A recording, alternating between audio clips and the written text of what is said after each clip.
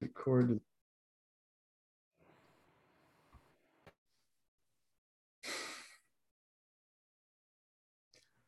Namaste and in Lak'ech. Hi, I'm Zen Benefiel, and welcome to One World in a New World. Now, you might wonder what those two words mean, or the word and the phrase. Namaste means the divine in me recognizes the divine in you, and in Lak'ech is an old Mayan phrase that means I am another you. So imagine if we could see each other from that place or those places.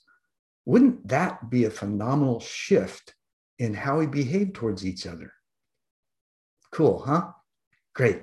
All right. So this week's show is with Mansi Kakar, and I'll describe her a little bit. She's a pretty amazing woman. Um, she calls herself a pattern transcriber, a mindset weaver, and a warrior goddess, among other things. She's a director of design and innovation at the Early Learning Lab. She's the chief of journey for her blog, which is called the Fireweed Expedition, and she's an instructor of social innovation at Stanford University. And she's also the chief Zentrepreneur, taking after the Zen Meister, near and dear to my heart. And she also is a book reviewer and the foundation community weaver at the Barrett Kohler Publishers. So, how many more things can this amazing woman include in her life? Mansi, welcome to the show. Hi, Zen. This is awesome. Thank you. Yes, there's a lot of wordplay in my life.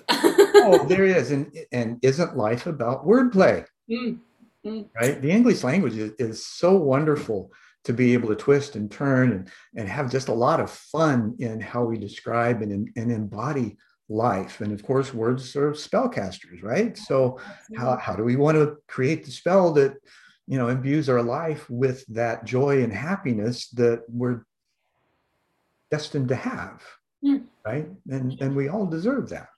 So um, I'm curious that the work that you're doing is really kind of leading edge of shifting the mindsets and moving into this regenerative, generative kind of environment that we need in the formation of the new normal mm, coming out of whatever this COVID thing was, right. and establishing something that where we learn how to work together better, Mm, utilize people, places, and things more effectively. mm, mm, So, what was your why and how you got started? mm, mm. When I was a really young girl, the image that's coming to me is of me sitting on my roof. I would climb out sometimes even when it was sunny out, and this is in India. I would just look at the clouds. And to me, looking at the clouds was like we were having a conversation. Like Hmm. I could ask questions and then the clouds, the way they would move would be an answer, a riddle for me to figure out what the answer is. And this is even before I had any sense of who I am, honestly. I was a young kid. Um, and to me, my why is that innate um, ability or gift or whatever this is, where I just feel like I'm in conversation with all of life. And life is in conversation with me. And we're just these two playful kids trying to make sense of what does it mean to be embodied in my experience and what does it mean for life to be also this ephemeral energy, and we're trying to understand each other, and we're trying to take what we're understanding and put that into words and put that into poetry, put that into projects or whatever else comes in my way. And so my deep why, to be very honest, is this playful conversation with life.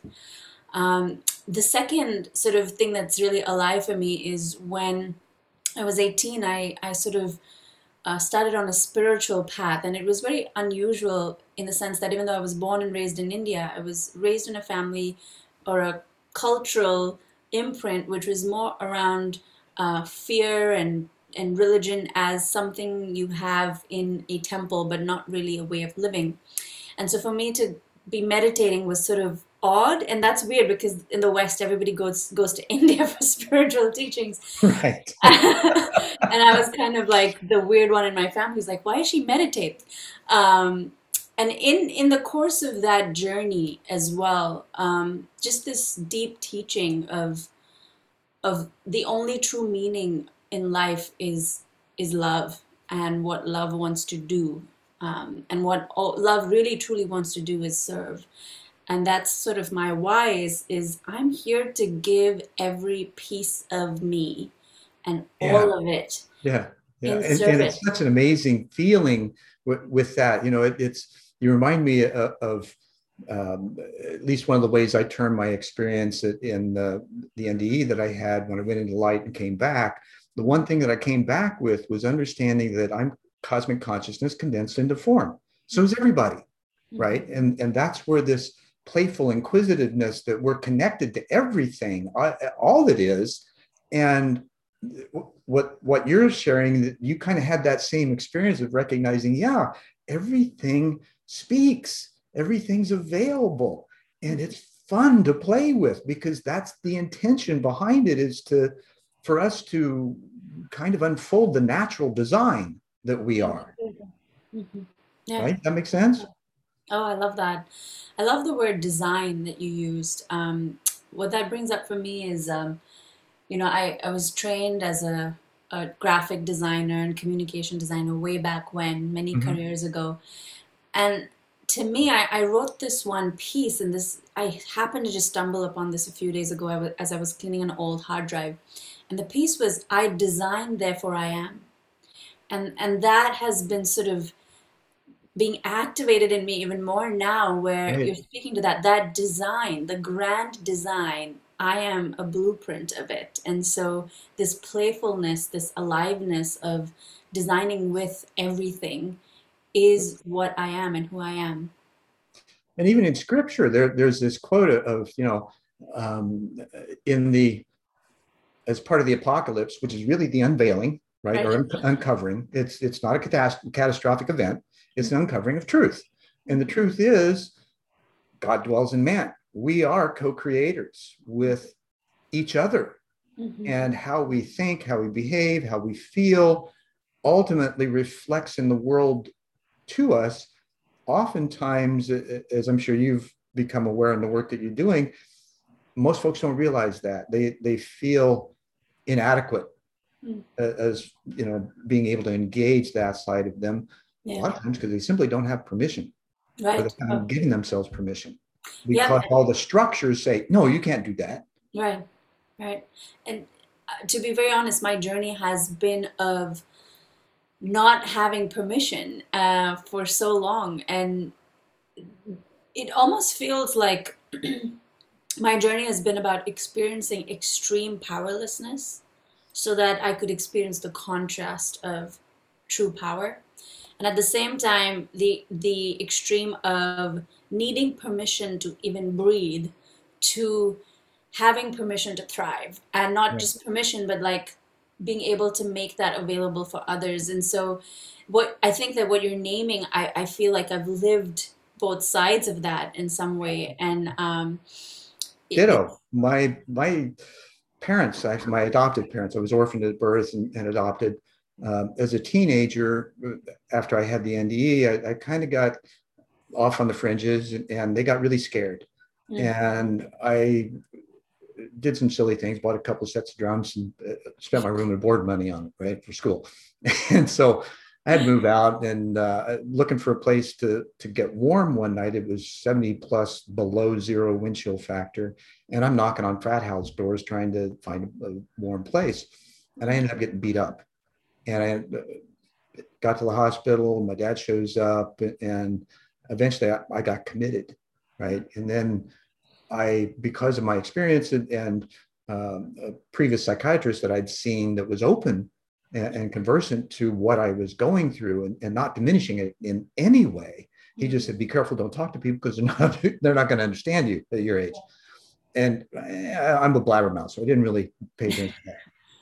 So, but with that process, man, that was crushing. mm, And once I came out of that, and heavy dose of Thorazine as well at the time. I came out with this lack of self-confidence, and I'd shake on the inside so bad because I was afraid of rejection or somebody sticking me back in, and it took me several years to just get over that. Mm. Now, of course, it doesn't bother me. I can talk about it openly because it's all part of that process of knowing the extremes, Yeah. right? You can't appreciate the heights if you don't experience the depths. Right. Right.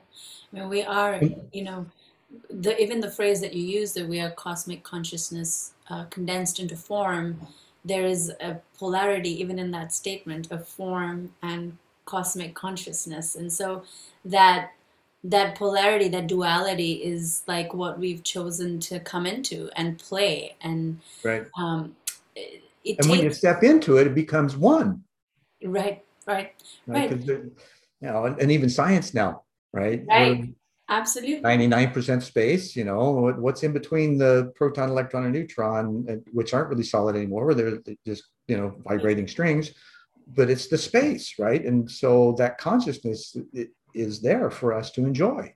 Hmm. Hmm. Absolutely. Yeah.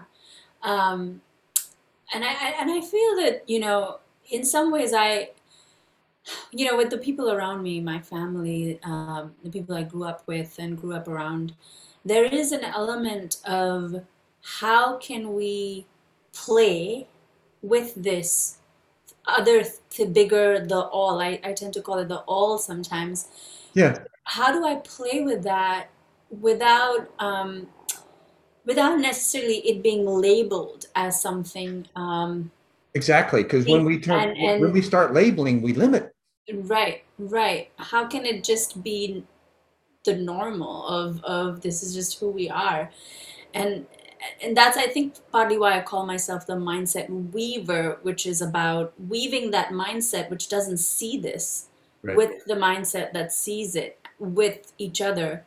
And because there must be some wisdom even in those who don't see it in that way. What Right. is the nugget there, and how do I weave those two together? And I don't think I figured out how to do it, but I'm on the journey. So And as we all are, one of the terms I was introduced to years back was the thoughtmosphere, the thought sphere. right? And that's kind of one of those playful, is like it just automatically creates that idea of expansion, Hmm. right? And we're playing in the thoughtmosphere because that's all of this Right, right. is just thought, Mm-hmm. right? We've created this somehow. We don't necessarily understand how, right?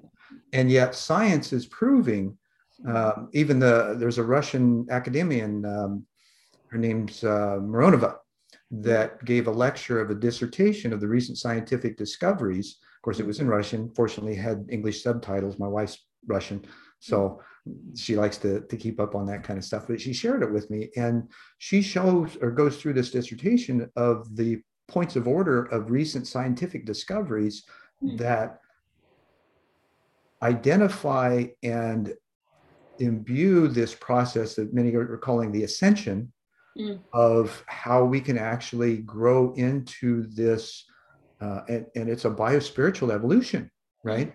And there's science behind it now. Mm-hmm. So science is proving what the ancients have said for millennia, Absolutely. Yeah. right? There's this wonderful blending and creating a wonderful dance too, Beautiful. when you can incorporate the language. Absolutely. Yeah. I love that. And I think that I always wonder, like, how is the more we do the work that we do, the more we are moving towards that new world order. Um, Which is I'm of harmony among people and planet. Let's clarify that, right? and when we're moving in that direction, how many of us are already um, whatever's in our atmosphere, our thoughtmosphere, how is that going to reflect in what science then starts to like find out? Because I wouldn't be surprised if in the 1920s when Einstein made the discoveries that he was making, that was just a reflection of what was happening in the thoughtmosphere. He was just available Right. to language it. And we And can only so, evolve at the speed of surrender. beautiful. Yep. And so to me, it's almost like I'm waiting for what is that going to look like for them now, and what sort of those big languages, those new words, those new discoveries in science or other ways, which are going to make it more visible. Well, and that's what, Einstein has said. If you don't understand something well enough to explain it simply, then Mhm. you really don't understand it. So, now that we've been dumbed down to the fifth grade level in newspapers, right? How do you talk to fifth graders? Mhm. Yeah. I So mean, how do you talk to those fifth graders?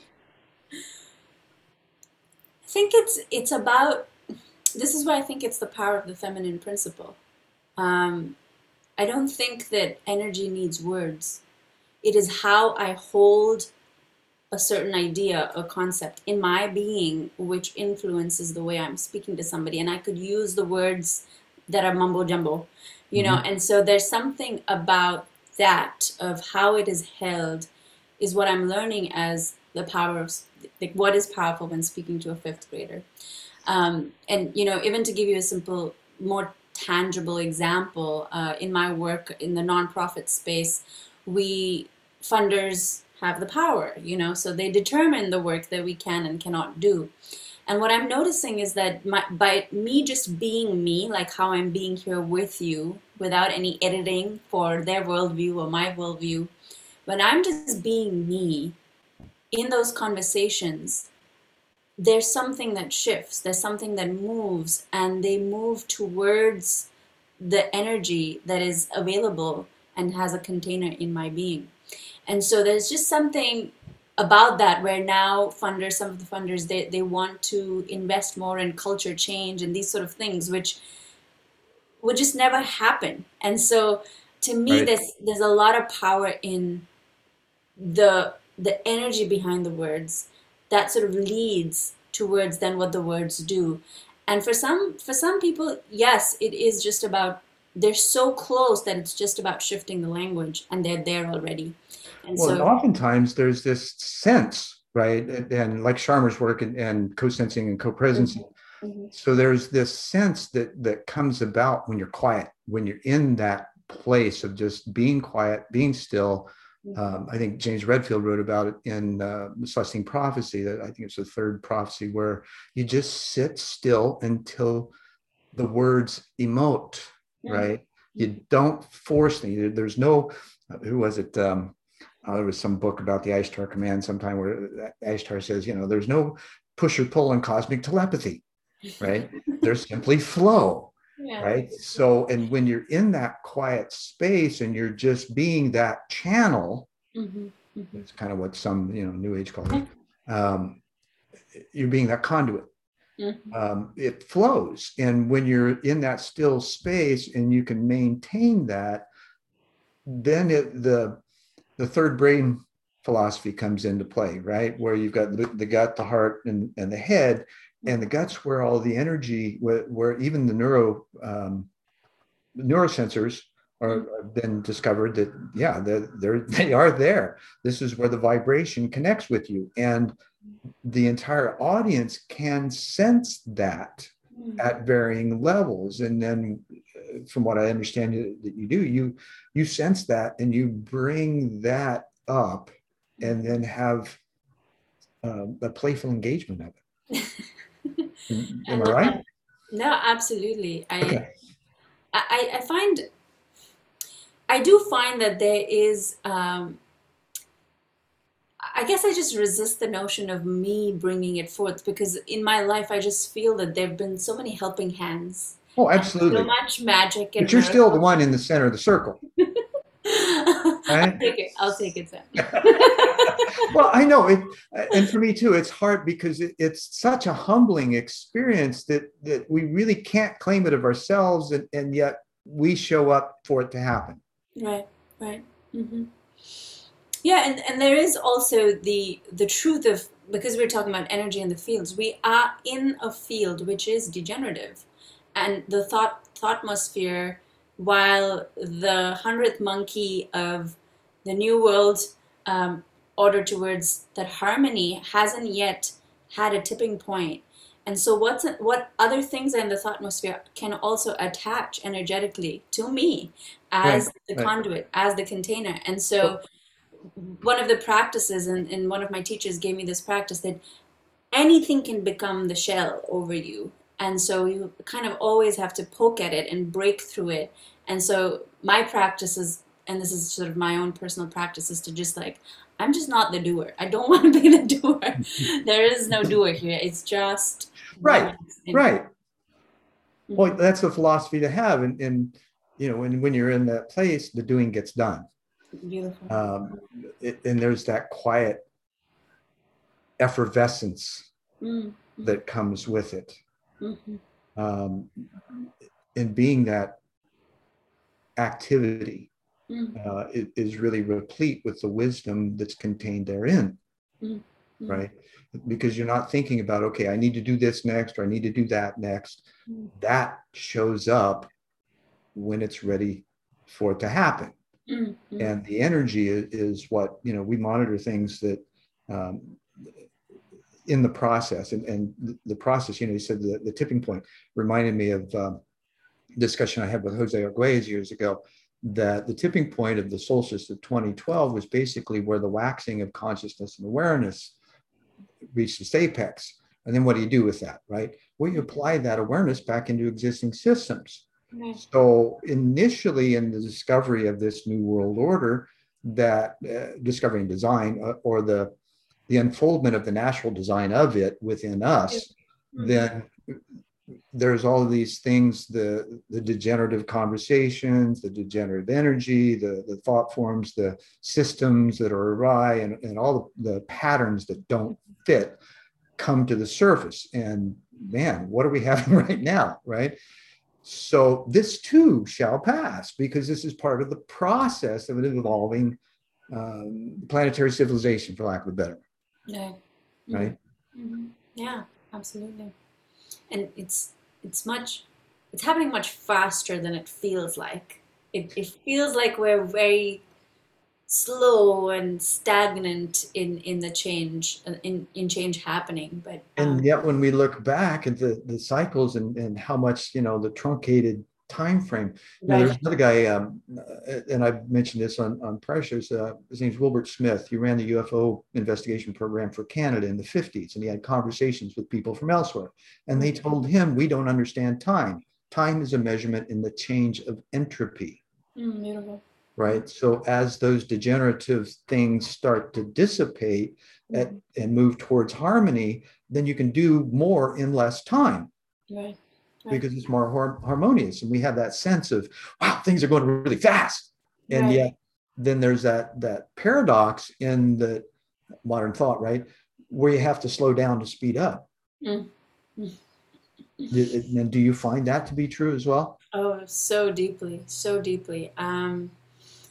There's this there's this word in Greek called eudaimonia, and I came across it somehow, and the moment I read the definition of that, I was like, oh, now I have a word to describe what I'm experiencing, because it feels like I'm not doing a lot, but a lot is getting done through me, and that paradox is just interesting and kind of a kind of messes with your mind sometimes. It's like, what is happening? Well, yeah, because Um, it's non-linear and non-local in a lot exactly. of cases, and we're used to linear thinking, and you know, step one, step two, step three, Uh-huh. and you know, roads being flat.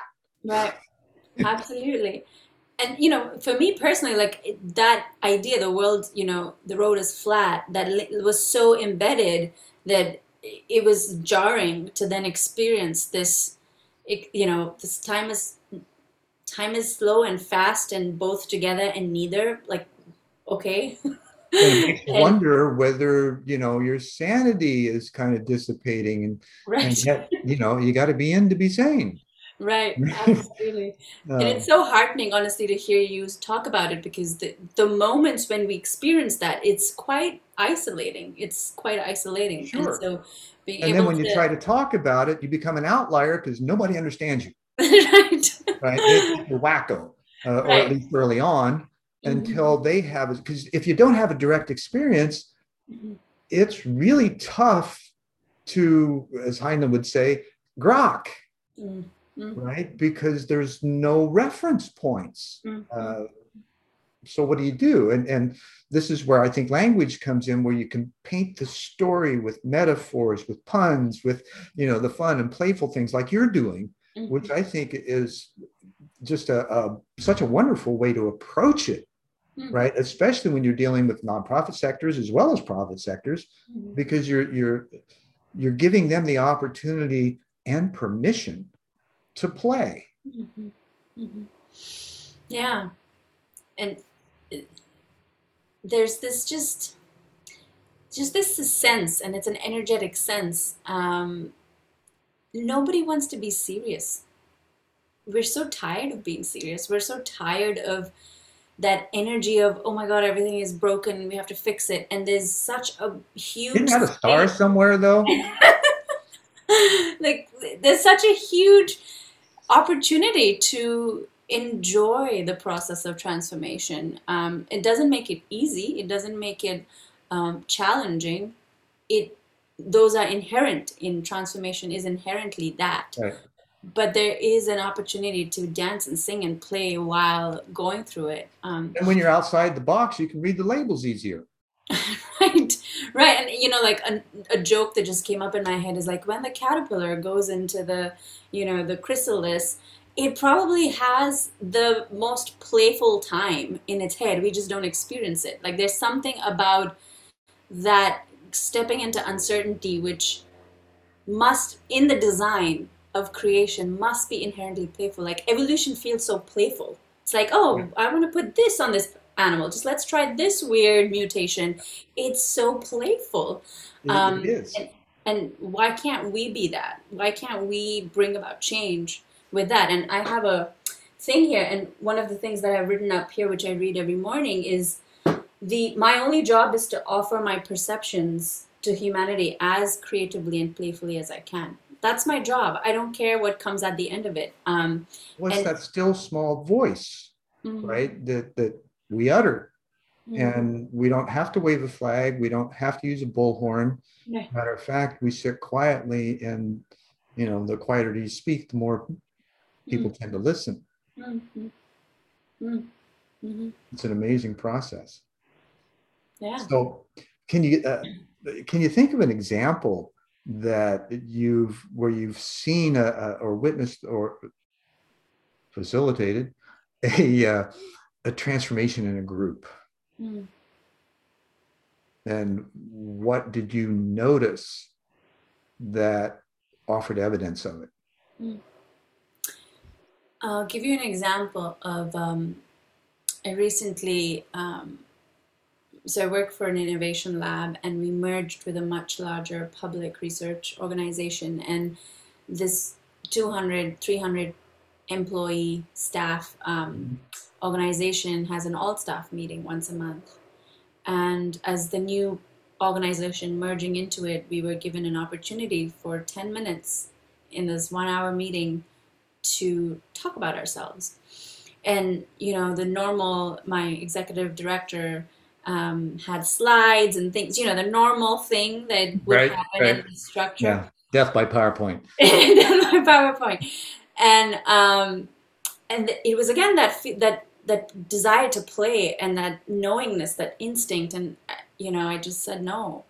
Let's do something that shows what we are, makes people feel who we are, rather than talk about it.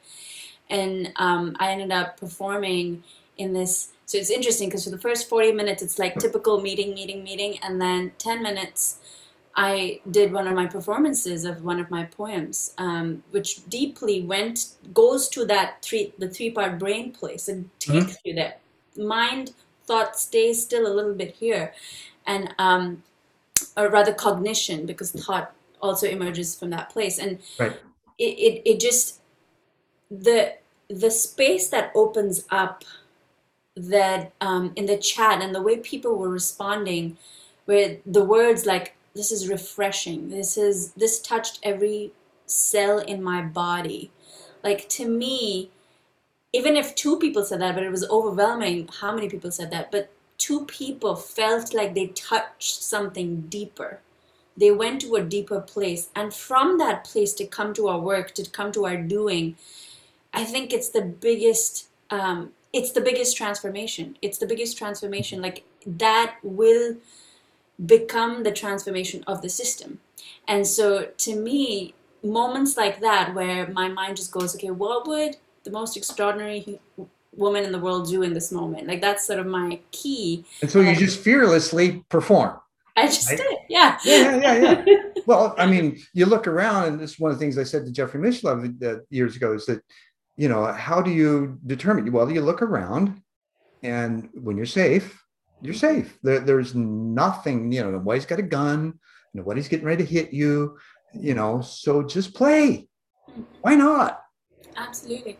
And play, I think it's like play. I did what I felt was this is what wants out in this moment, and how do I tie it to what is relevant to this moment, to this. Exactly. That was the next question I was going about. How do you make it practical and pragmatic when you're working with groups uh, that have goals and objectives and metrics? Mhm, mhm. So, for example, this poem was called "I Will Be Loud," and it was about really inviting people to speak what they see but don't say about or talk Mm-hmm. about. And it was in this context. And then the way we tied it was, what do you want to be loud about? And then ground that even further into, so this is all in the education space. Right. And there are a lot of equity issues in our education systems. And so being able to tie that back to that, and then we put it for a very clear invitation. 3 weeks from now, we're going to have a conversation about this. What is something that you want to be loud about? Here's a way to respond. And again, it was overwhelming how many people were like, yeah, I want to talk about this. I want to talk about this. And the truth of the matter is that not having the permission, the invitation to talk about those things that we feel is part of the degenerative meme. Absolutely. I taught high school for a number of years. I ran an anger management group Mm, for detainees mm, at an inner city school. And, the kids that are loud and obnoxious and troublemakers, and nobody's listening to them. That's why they do that. yeah, absolutely. Right. And as teachers, we put the kids in a box. We're Mm, still inside a box. We don't know how to step out of the box to read the labels, let alone, figure out what those ingredients mean. right, right. And then we expect them to behave certain ways, and we don't give them the opportunity to do so. Mm, What, so, my habit is I'll go into something, I'll play in it for a while, then I'll step back and I'll write something that makes it better. Right? I like to improve stuff. So I wrote a business plan for a model school for at-risk kids that's based on holistic education. mm, At the time, this was in the late 90s, early aughts. The only place that holistic education was being taught was in Australia. mm, And they were still, it was mind, body, spirit stuff, but they still weren't including nature.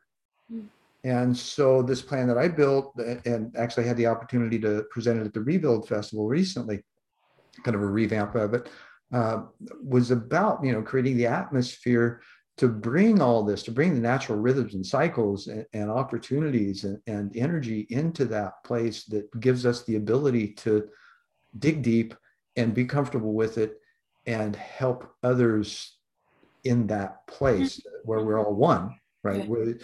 And even in that oneness, we use the term oneness, and it's like this global nebulous kind of thing. Well, we're each a strand or a thread in that tapestry of oneness. And kids today, we don't assess them on their aptitude, their attitude, their proclivities in order to empower them to follow those, Mm, mm, mm, right? Which are those natural, the first signs or indicators of natural skill sets within them, mm, mm. right?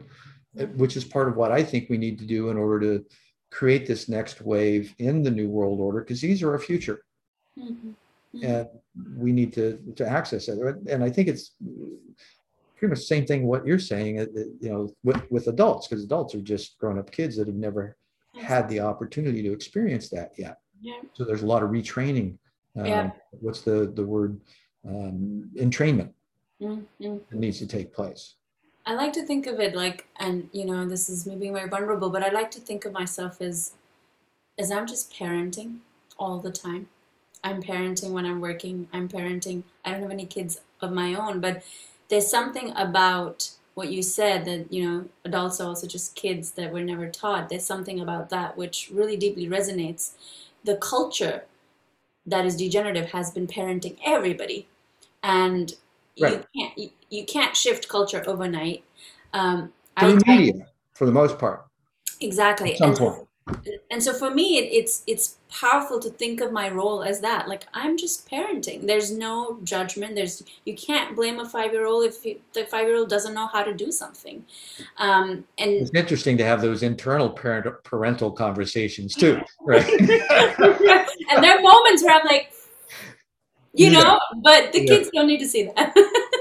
yeah. So yeah, there's that this notion of just parenting, and parenting the world, parenting every conversation, parenting every relationship, parenting every conflict, which feels interesting. And as I'm saying that, I'm like, I don't have kids. I wonder what my actual parents would think of when they hear me say this.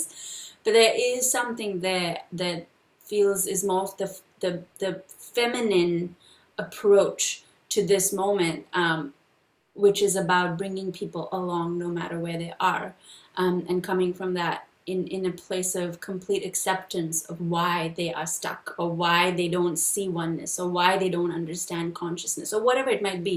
Right. Just being able to accept that Just and giving them permission to be who they are to be who they are. and not want to take them anywhere, Right. just learning who they are. And it's like in situations of perceived conflict, it's often because they arrive at the same place with different dictionaries and they don't understand each other's. And Right. so there's that slowing down in order to understand each other's dictionary. Sometimes there's a negotiator or mediator, or somebody like you that steps in and says, hey, I understand what's going on, and let's just talk about this. Let's figure out what each of us mean when we say these things, or what we feel when we say them. Mm, mm, beautiful. Yeah, love it. So kind of what we're talking about is the merging of inner and outer realities, right? Mm, mm-hmm. So how, and you've been describing this, and we've had talks elsewhere that kind of imbue that. How do you see that as being part of this emergence Mm-hmm. in the shifting of conversations to co-presencing and co-sensing, Mm-hmm. and how that's affecting the ripple through organizations? Well, I'll speak to how I think about it personally, Okay. and that sort of reflects in the work that I do.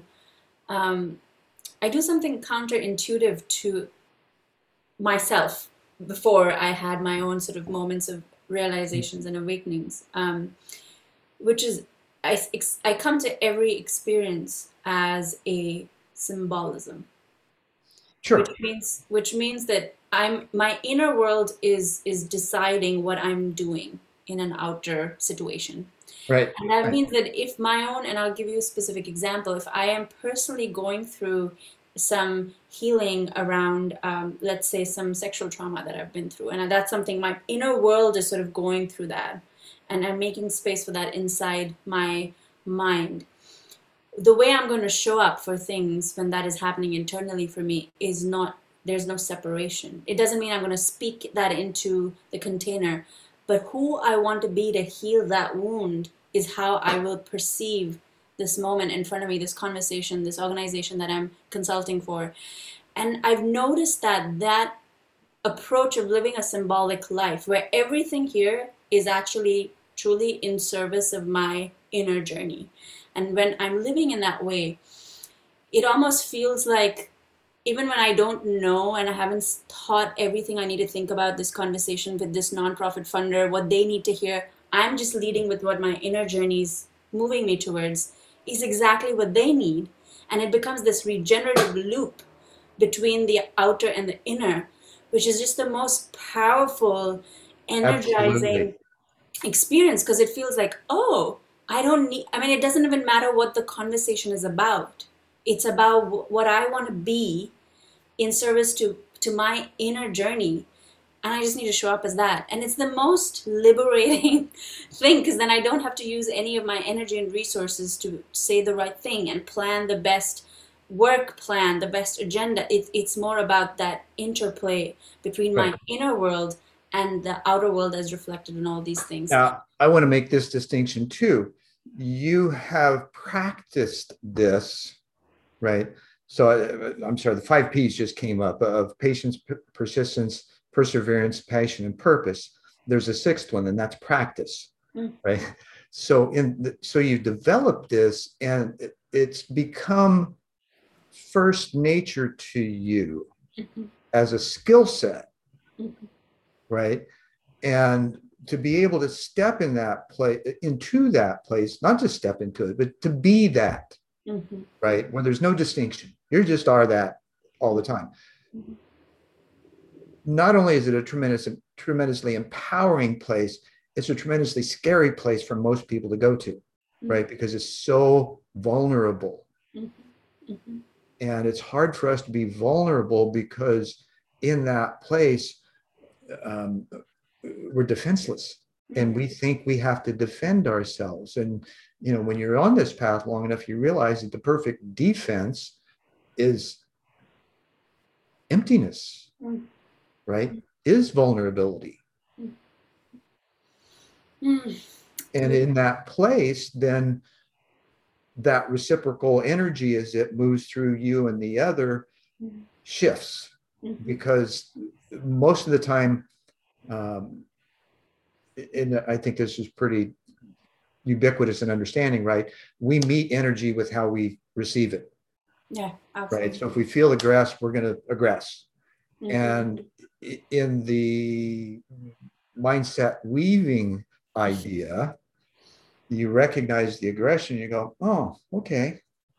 mhm, Um, and you just let it, mhm, right? There's no reciprocal energy from that place, which essentially allows it to dissipate. mhm, So you've got a raving. I'm thinking of an example. I used to run major events here and had a bunch of vendors that came because they were not going to get street traffic. I knew it, so I expected them to gang up on me at one point. mhm, Wasn't sure when it was going to happen. When it did, they were all ranting and raving, and I'm standing in the middle, literally standing in the middle of this circle of a dozen people, mhm, and they're venting. And I'm mhm, just letting them vent. I'm smiling. I'm reframing, I'm doing the active listening thing to let them know mhm, that, yeah, I'm hearing you. mhm, And then at the end of it, I said, okay, what I'm hearing you say is you need to be moved to where you get foot traffic. mhm, And that mhm, was it.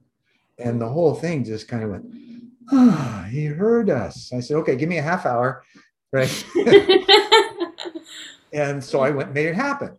Yeah, But beautiful. those are the kinds of things that it's never really about you. It's about where the other person is at, how they're perceiving the wounds that they have and what's being triggered and your ability to recognize all of that and Mhm. still be still. Yeah. What you're bringing up is really powerful. I want to speak to the defense and the fear that comes with this practice, and I want to speak to that because I felt that so deeply, and I'm sure a lot of the people who are listening to this or you yourself have felt that, and I, I see I see that even in that fear of stepping into the emptiness, stepping into the vulnerability, there is a nugget of wisdom. And for me, what I have learned is, and it's I like to think of it as when I started out this practice, sometimes I went too blending of the inner and outer, and it was uncomfortable for those around me. It was like, who are you?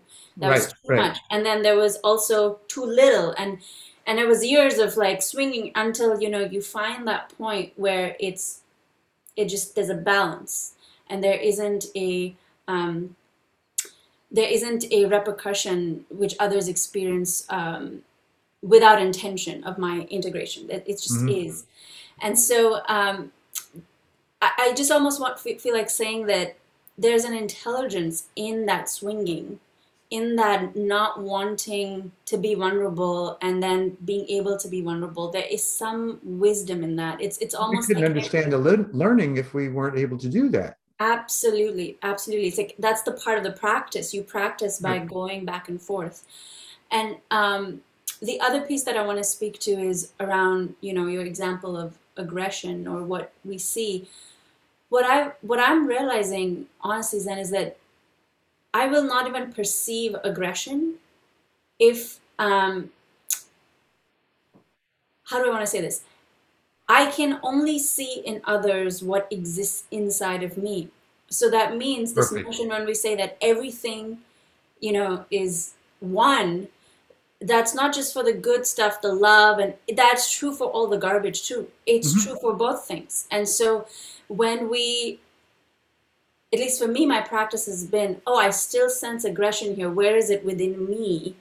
When I'm in a conversation or, a political person is saying something and I'm receiving it as aggression, it's a cue for me. Oh, there's still some left in here. Yeah, I'm Okay, let's pushing go. somewhere. That's really hard to do. Oh, absolutely. It is the hardest, most humbling practice that I have ever been taught. Of any time there is any sort of, okay, first let's look within, see where it is inside here. With time, you get more and more good at noticing it, quickly moving through it, and then you can't even, you don't even like register the aggression. And Right. I And you don't, it's kind of like cosmic Aikido, where absolutely, you're moving the energy and yet it's creating no harm to the other, even though that you're turning it back on them, hmm right? Because it's coming from that place in you that essentially becomes a filter hmm and then moves into them in a completely different place than where they presented it from. mm. And I think the Aikido move is the flipping inward and being like, okay, I got to work with the aggression in here because of quantum entanglement, like me working on that element inside of me. Because we are in conversation, we're in a shared field, it is going to flip in that person, Right. versus me trying to, in the outer world, trying to get them to see what I'm thinking and get on the same page or change what they're doing. Like, to me, that's the true trick, the true Right. It's the magic. it's That's magic. the It's a magic, hundred but it's percent not magic. magic. You just mentioned it's quantum entanglement in body, Yeah, right? absolutely. And this, synchronicities, perfect example of it that we recognize as we're moving along the path and deepening our awareness, right? That's one of the first things that shows up to let us know, yeah, there's something more here. And, there's the connection with what I'm thinking and what's happening and the recognition of it as a synchronicity, Mhm, or the request and response, right? mhm, How that comes. So there is science mhm, behind this. mhm, This isn't just some woo woo new age kind of stuff, which there was a lot of back in the 80s and 90s. mhm. And that was a good thing, right? But it still left, people were so spiritual that they were no earthly good, Right, right. right? Because they couldn't connect that celestial consciousness or cosmic consciousness with a practical and pragmatic living Mhm, experience. mhm. And now that's shifting. Absolutely. And the example that I love to give is, in 500 BC, um, the world being a sphere was woo woo. Like there were a few people who were on the edge and were like, "Oh, the world's not flat, people," and they were like, "Oh, there's crazy woo woo people." So Right, right. there's something about that brings a lot of humor to me in this moment of like, yeah, and now. Are we on the woo-woo side or are we on the, oh, this might actually be true? Just like And I think, Agent K talking to Agent J, right? 500 years ago, we thought the Earth was flat. 10 minutes ago, you thought that there was no other, so it's that, and it's a rapid pace awakening and realization that there's a lot more when we're able to just be quiet and listen and ask better questions. Mhm, mhm, And those questions usually are of ourselves, not necessarily of what's going on, but okay, what's in this for me? And it's not a selfish place, it's a selfless place. And yes. so this shift from selfishness to selflessness Mhm, is kind of how the law of one, right, is where you've got the two, service to self and service to others.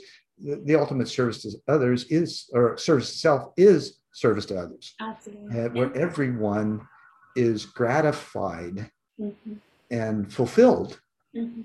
in that place. And it can be excruciatingly fun.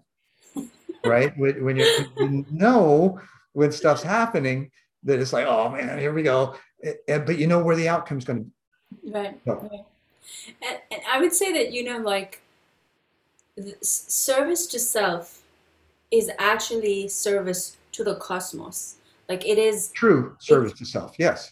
it is that interplay between inner and outer. Like it is, if I could, okay, if I had like 1 minute to speak into the ear of every human being on this planet, what I would want to whisper to them is, you don't even have any idea how fucking powerful you are. Like that is just what I would want to Sounds like whisper. Marianne Williamson. Right? You're not scared of the darkness. You're scared of your own light. Exactly. I am, to be very honest with you, Zen, I am terrified of myself because there are moments when I'm like, I did not just manifest that in seconds. Like it is in so terrifying, and I get it. I get it, and it's also it's that swinging. It's that swinging. We go into the terror, we get comfortable with our light, we get comfortable with our darkness, and then we find that perfect balance, that perfect harmony. And in the language that I use is the balance between the masculine and the feminine. Mhm. And I was just writing about this, that when we are able to walk our fears along with us, we reach a place where the level of connection that we get to self and we get to everything, there is nothing greater than that. There just isn't. It's Right. worth the walking with your fear. Right. Every single time it shows up, it's so worth it. And anybody who's in that place, like I would say, keep going, walk with your fear, keep walking with your fear. Absolutely. Absolutely. The impetus of doing One World in the beginning back 1990 was to look for that golden thread of how people work through fear and how they could share that with others on their way to feeling free, right? And so, there's this, and I did 120 shows, almost 200 guests from all kinds of different walks of life. Mm-hmm. And that consistency of people saying the same thing differently Mm-hmm. Mm-hmm. really was education, a PhD for me, right? In learning how each other or how people spoke the same thing differently, because it was the energy, right? You could sense where they were at, what they moved through, and where they went with it, and then what they could share with the audience for a daily practice or advice or something like that. And Mm-hmm. so that's kind of and you jumped ahead when you shared, right? It's like, are you in my head? Because, right? Maybe I You am. are, right? I mean, technically, we are. We are both in Absolutely. each other's heads. Exactly. Yeah, because I am another you and you are Yeah. another me. And so we're just having this dance and fun and playful, and sharing that, yeah, it's okay to walk with your shadow, to even dance with it, learn how to create tunes so you can have more fun with your shadow and get others to recognize that Mhm. for themselves.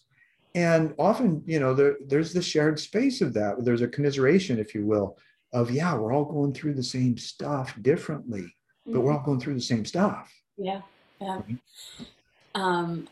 As you were talking, these two lines from a poem that I had written, I hope I recall them accurately, but it's me making peace with this thing when I was making peace with it, of the walking with the shadow. And the line goes, I mate with my shadows to increase our intimacy, and I go down on my light to make it come profusely. And there's something about that which I think is, there's something about bowing to our power. And there's something about making love to our shadows, which feels like the right work. In both those cases, there is the love, but also the humility, which is needed to walk on this path. And Mm-hmm. when you were talking about like we're all doing the same, we're going through the same thing, the the thing that started coming up in my mind was, for example, you and I are comfortable with the language of cosmic consciousness condensed into form. Right. And it takes us to that field of oneness. We feel it when we use that language. And on the flip side, I think of somebody who is a devout Christian and who has the notion that um, all people are children of God. They're children of Jesus or whoever they might Yeah. take So their what name. are we when we grow up? And to me, there's something about that that frame also reaching into that same field of connectedness. Just the language is different. Just the Absolutely. interpretation is different. Right. And in that way it makes me feel so much more hopeful that there, as long as we can keep finding that field of connectedness, even no matter what language we're using, what words we're using to denote what we believe in, what we care about, we can keep finding our way to each other. We can keep finding Sure. our way to each other. um, And one of the ways that, at least I expressed it anyway, that I created a short video that, the referencing the great light and the point of light, right? And that we are all connected. And it's referenced in every religion, but it's not religion specific, mhm, yeah. right? It's not affiliated with religion. And now science is even showing the same thing. So Mhm, there's this apocalypse that's taking place where the layers of the onion are being peeled back to show, yeah, that everything is one. And mhm, science is going to prove it, mhm, as long as we continue down this path of willingness to test our truth, mhm, to put our truth on the chopping block and whack away at it and then accept what's there when it's left. But to yeah. have the audacity Mhm, to question it, right? Where most folks that are in these religious paradigms are taught not to question, mhm, uh, to that degree. mhm, You can question yourself and your relationship with God or your relationship with Jesus or Buddha or Zoroaster or mhm, Muhammad or whoever, right? And yet we're not supposed to question the veracity of, or the, yeah, I suppose the veracity of who's giving that information to us, mhm, and how we can take that, glean the essence of what's there, and set aside what feels like it's being pushed or pulled, mhm, um, even to the point where there's this, um,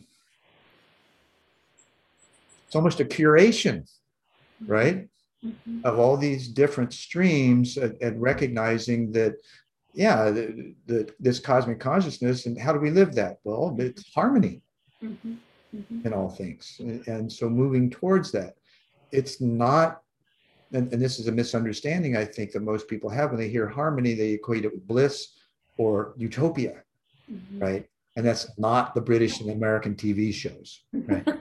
Um, but um, in that place, harmony actually is the management of chaos, Mhm, right? And just or the balance of it within us, mhm, because those things, those emotions, those triggers, those sensations and thoughts and feelings that we have are still going to be there because we're human. That we have those things. We're emotional beings. We're going to have that sense. mhm. The power comes in just watching it Mhm. and not being controlled by it. Right, absolutely. And, personally, a question that I hold, I I went to Catholic schools growing up in India, and I've experienced corporal punishment from the nuns, and so I kind of have Which a lot of emotional the fear, guilt, and response. shame game, right? And so, and when I think about all of those things and how I'm holding that question of those beliefs, and this is my own personal work, and I haven't gotten to a point where I can say, "Yay, I get it." But the question that I hold is, what if harmony looks like me being able to see their belief as valid and complete, and more being able to be in right relationship with them, have Hmm. right conversation with them, in doing things together in the world, and on the flip, for them to be able to take my worldview and be like, you can have that, and yet we can harmonize. Right. And to me, so there's something about that, and I'm not there yet, but I Well, want to it's get there yet. essential. It's essential, and I know I'm not either, right? Mhm. Because there's a fallacious narrative that's in place right now that's pitting people against people, the Mhm. maskers, the non-maskers, the vaxxers, the non-vaxxers, and yet here we're together, We're still one planet, one people, and we've got to learn how. And even Klaus Schwab wrote this in his book, COVID-19, The Great Reset. Now, he's in a different place with all of this, but he asked the question, can we be caring and compassionate toward each other coming out of COVID? Right? Now, I'm sure he meant that that question was coming from a completely different place, because being the founder of the World Economic Forum, he's at one of the heads of this movement to try and dominate and control the population. I get that they are concerned for the continuation of humanity, and we don't often consider that that is probably where they're really coming from. They're not necessarily evil, right? Their mechanisms just appear so because we can't see it from a higher place. Now, does that mean it's right or wrong? We don't know yet. What is possible is that we learn to get along no matter what, and deal with whatever suffering it happens in the process, and use that effectively to help make us better people and more compassionate, and even develop better systems for delivery of the things that we need. The shifting, like we were talking earlier about the apex and putting this consciousness back into existing systems. The systems aren't awry, it's the use of them that is, and how they're being managed. Right. So we just need to shift that a little bit, because it appears from all the information that's available, not just a select area, that we still have enough space, we've got enough food, we have the mechanisms and the technology to provide the food to many more people than we have right now, and the space to house them.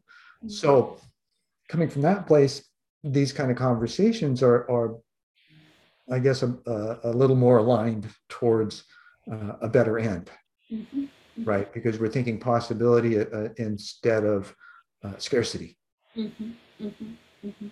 Yeah, I mean, how do we recognize abundance rather than create abundance? Is the core question there. We don't have a problem of availability of things. We have a problem of blockages, which a system's core purpose is to perpetuate itself. It's not wrong. A system does that. That's why we have systems. If photosynthesis stopped, we'd have a big problem. It's good that it just happens on its own. And so there's something about that which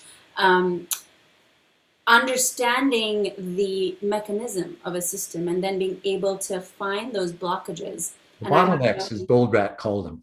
What was that? Bottlenecks. Bottlenecks. Eliyahu Goldratt wrote a book called The Goal. Goal. And so he talked about the bottleneck in production processes. Right. So that's what we're looking for, to just kind of, okay, we just need to nudge it this way or that way, or, make minor changes.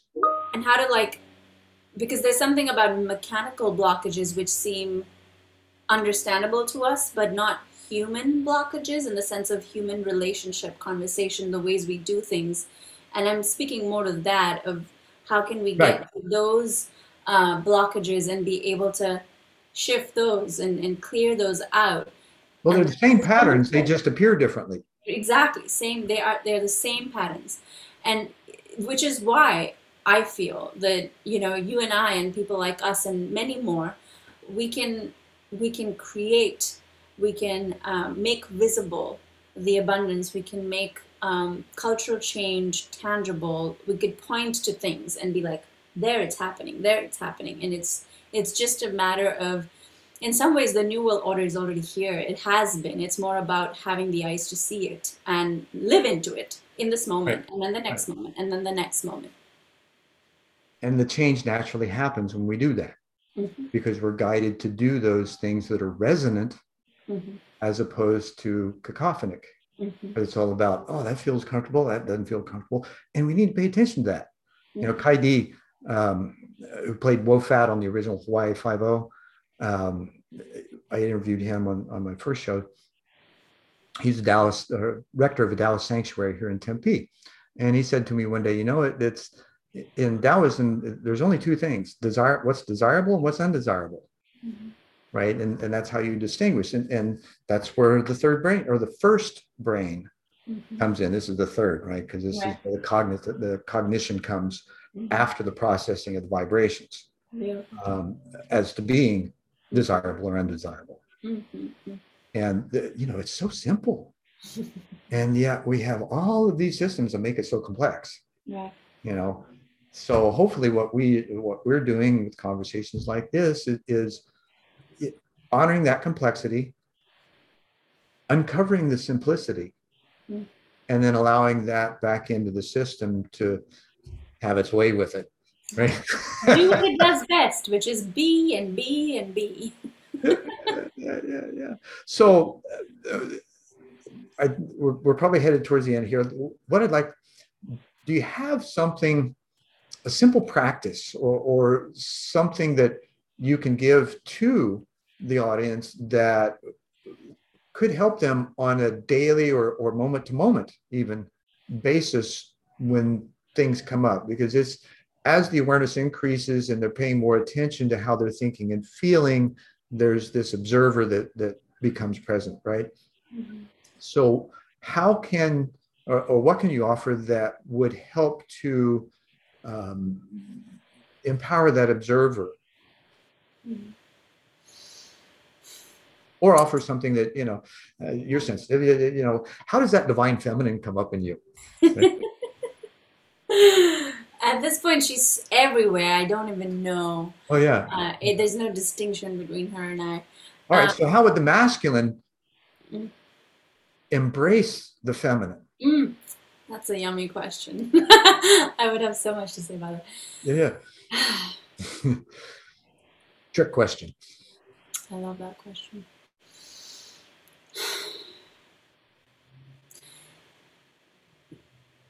The masculine is how I think about it is the container. It is a support. The feminine is the diffused energy that is able to just be multidimensional, and this has got nothing to do with gender. It's you have both, Correct. I have both. Everything Right. has both. And the way the way I like to think about it is we need the support, the structure, and it's almost like that sort of co-arises with the diffusion, the energy. But then there's something about the masculine being able to see the native power of the feminine, which is that clairvoyance, which is that ability to see the unseen, and be able to honor that and respect that and seek that as medicine versus as something to be afraid of, be something to that can take away your power, and more see that as the wings of the masculine, because the masculine is so good at doing, which the feminine is not. Like that. We're task driven. And so there's the ability of the masculine to be able to get direction from the seer, and then be able to implement it in its own power, in its own way. I think that's what I would, the work is within me personally to balance the masculine and the feminine, is for me to trust my feminine, to trust my intuition and not be like, oh, that's scary to do, so I'm not going to do it. Like that piece is so essential, where we are so afraid of our own power that we can see, the feminine can see. There's the clairvoyance. I mean, just but since matter is the mirror of everything in the energetic world, my body, I have a womb. I can create the future inside my body. That is a clear, tangible representation of the power of the feminine. I can Mm-hmm. see the future. And the ability for us to be able to see into the potentials and speak them into being, and then the masculine to take those and just run with it in all different directions. That's what evolution is. It runs with mutations in all different directions, but grounded in that possibility that the feminine sees. um, we'll be there pretty soon. Like it's just a matter of that little shift.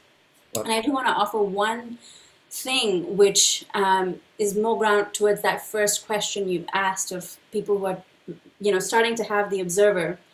And I wish I had this when I was starting my journey. It's the simple phrase that the right choice is the one you make. The right choice is the one you made. the right choice is the one you will make. Meaning that we can't get this wrong. Even if Right. in the moment it can feel like, oh, I went into my fear, I did this, or whatever, oh, I'm not observing, I'm still in my. And you take yourself out of the moment when you do that. Right, exactly. And it's all, everything is on plan, on time. And the only thing that is needed is for us to keep stepping into our own becoming, stepping into our own becoming. And that's pretty much the job. Cool. And as a male, I acquiesce. And then we co-lead. Right. Exactly. Exactly. Nancy, this has been just a wonderful conversation. I so appreciate the opportunity to have it with you. And I'm sure our audience will feel equally, and maybe they got more out of it because we're engaged and they're able to be the observers, right? Um, Thanks again for coming, and I appreciate the work you do. The information about you will be below the video for those of you who want to check you out, find your website, your contact information, and discover more about you. And again, namaste and in Lak'ech. Thank you for watching One World, and we'll see you next time.